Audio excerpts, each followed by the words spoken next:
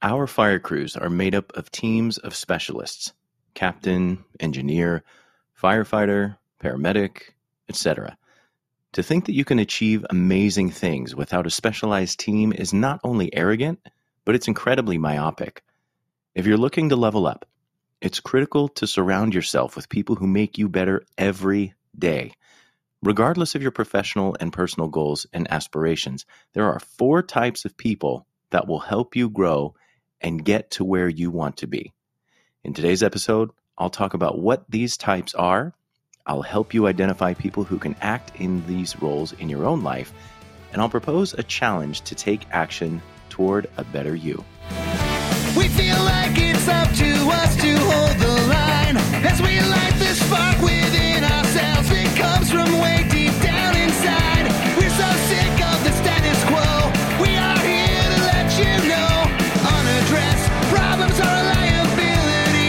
Core values, the brotherhood you need. Accountability. Ignited we stand. Ignited we fall. Remember, if you see a need, own it and take action. Ignited we stand. Ignited we fall. Be the ideal firefighter you'd want on your crew. Be ignited. I saw an Instagram post a few months back, and I've been ruminating on it for a while.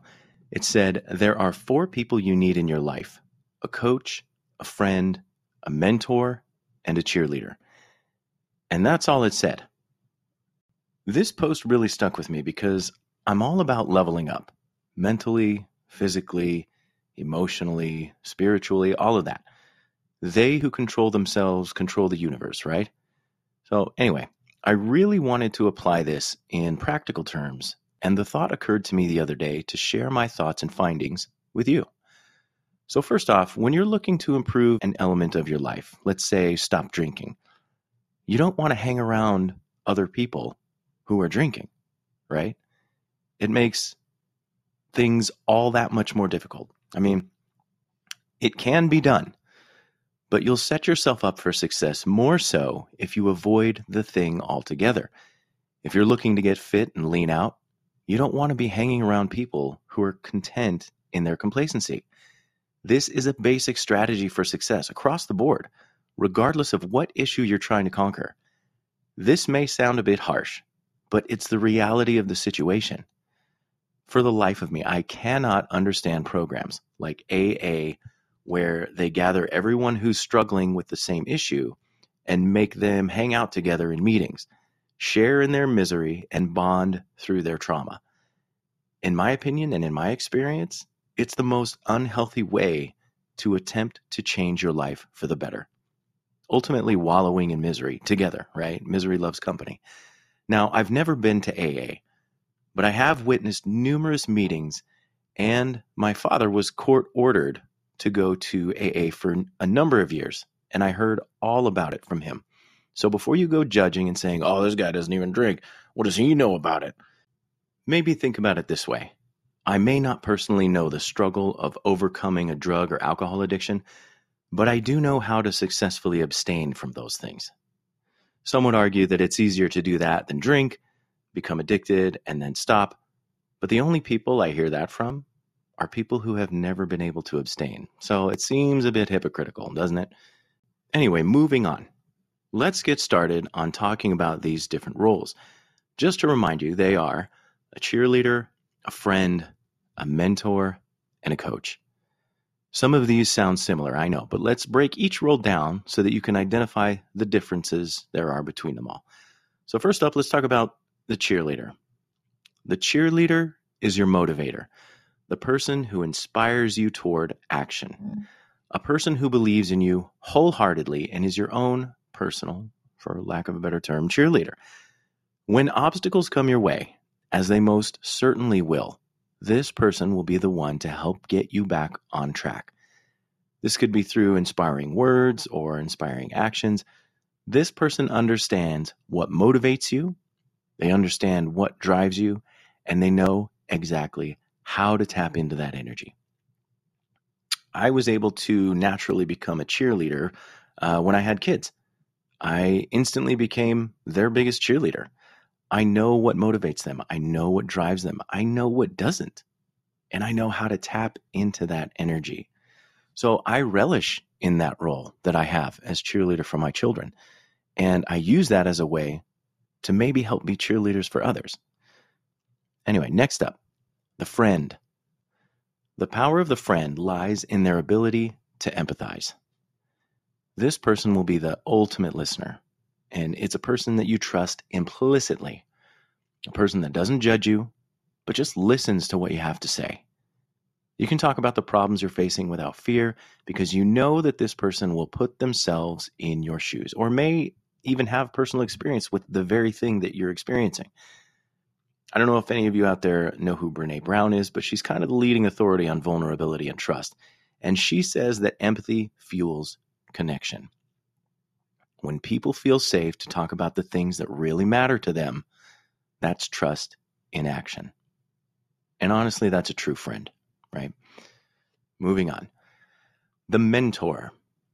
If you've been listening to this podcast for any amount of time, then you know how I feel about complacency. Complacency is your comfort zone. And sometimes we sit in our little safe space or for so long that we stop making progress in all aspects of our lives, mentally, physically, emotionally. Those 4 categories that I rattled off earlier, right? Mentally, physically, emotionally, and spiritually. A mentor is the person who challenges you to level up. This is the person who will lay a challenge down to help nudge you out of your comfort zone, which is where truly amazing things happen, right? I've said it before. Nothing amazing happens when people sit in their comfort zone. Nothing amazing ever happens there. A mentor helps you see things in different ways, from different perspectives. What this does is it allows you to see more options for action.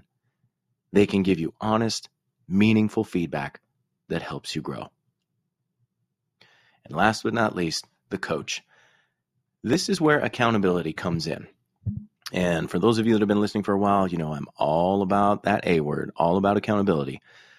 All of your goal setting, all of your hopes and desires to improve don't really mean a thing if there isn't some form of accountability system attached to it. Think about it. When we go through any kind of training or certification in the fire service or in EMS, we have to subject ourselves to testing, right? Written tests, practical tests, things like that, just to make sure that we know our stuff. We take a test, we do a didactic and a practical portion, and then we get our certification, right? We get the blessing. This works the same way in the educational world. We take classes, we prove our merit, and then we come away with a diploma or a degree of some sort. This is validation of our efforts. And I know there are a lot of people out there in the fire service community who would argue that college degrees don't mean anything, it's just a piece of paper. But I typically hear that from the people who don't have the stones to put themselves through a rigorous educational program like that. So take that for what it's worth. Anyway, the coach is going to act as your accountability partner. They're going to help you keep your commitments. This person knows what your goals are and what you need to do to accomplish them. I have a system set up where I review my quarterly goals. I review 4 quadrants. Let me restate that. So I've got 4 different quadrants that I focus on when it comes to goals. And it's very similar to the physical, mental, spiritual, and emotional. It's very similar to that. Not exactly, but it's very similar. And then I have a quarterly goal based on those 4 different quadrants. But what I do is I've got that system. I've got it set up to where I review my quarterly goals and I talk about what I need to do, what action steps I need to take in order to accomplish them. I actually write them down. And I've got a group of people that I specifically talk about these things with. We all share our goals and what we're doing to accomplish them. And most importantly, we hold each other accountable to those proposed action steps. Finding people without an agenda and who are truly supportive of you while at the same time holding you accountable is what makes all the difference. It makes all the difference. Now, you may have people to fill these roles within your life already. But if not, I'm challenging you to start ruminating on people who could, potential candidates even. Think about it like a job interview. And you're not necessarily going to go all formal on it. And if you do, well, then good for you. But that's not what I'm recommending here. Think about the people you may already be going to fill these roles. They may be in the fire service, and they may not be. Honestly, ideally, you should have these roles spread across all aspects of your life, personal and professional. You could have, those four characters, those four people in your professional life, and then you could have a different set of four people that fill those roles in your personal life. It's up to you. I think that would be a great idea. In fact, I'm going to ruminate on that after I get done wrapping this up. But anyway, like I said, it's ideal to have these roles spread across all aspects of your life, professional and personal. And how you fit these people into your life are all up to you, of course, obviously. When you take the time to actively seek out these people in your life and have them be active participants in your goals, then you've got a team of specialists that can help get you to where you're supposed to be. And like I said earlier, you may already have people in your sphere of influence that already operate in these roles. However, if you can't identify people who would naturally take the title of each role that I talked about, then maybe it's time to start doing inventory with the people you're associating with. Just like I tell my kids, show me your friends and I'll show you your future. The same goes for us. If we're trying to overcome addiction, then stop hanging out with addicts. If you're looking to get fit, then stop hanging out with people who don't have self-discipline. If you're looking to become better at something fireground related, then put yourself in the circles that would progress you in those things. For example, if I want to get better at fire command and running a scene, I'm going to recruit the help of someone who's really good at that thing. I'm not going to go hang out with a bunch of people who don't have it figured out. I'm going to go to the source. And this isn't anything personal. Me not wanting to hang around people who don't have self-discipline isn't about me hating on you. It's about me doing what's right for me and what I'm trying to do, what I'm trying to accomplish. And the same goes for you. You shouldn't feel guilty about wanting to improve yourself. Like, that's the craziest thing that I've ever experienced during this whole podcast experience. All of the episodes I've done, I mean, it's safe to say that they're all geared towards improving yourself and improving your situation, improving your environment around you by improving yourself. You would be mind blown at the amount of hate and the amount of ridicule that I get for that. It's crazy. And you know what's interesting? The people who hate and ridicule, guess what they're doing? A whole lot of nothing. A whole lot of nothing. Guess how their lives are going? Not so good. Not so good. Anyway, like I said, kind of to talk about the addiction and the drinking thing, I've been judged before for not drinking. I've been told by people that I work with that they don't trust a man that doesn't drink because they saw it in some Wild West video, like Wild West movie or whatever. But quite honestly, the feeling was mutual because I'd grown up in a house where my father had an addiction to alcohol. And you know who I couldn't trust? That guy. This judgmental world is full of hypocrisy. And honestly, I don't have the time for any of that bullshit. The only things I have time for are my goals, the things that I want to get done in this life, and the people who want to see me achieve those things. I'd encourage you all to test out this approach. Just test it out. Give it 1 week and see how it goes. Try to identify people in your life that fit those roles. And if you can't identify them readily, maybe make an effort to seek someone out who would fill that role. I'm not saying cut ties altogether with people. Please don't be extreme. But I am pointing out that if you want something you've never had, you've got to be willing to do something that you've never done.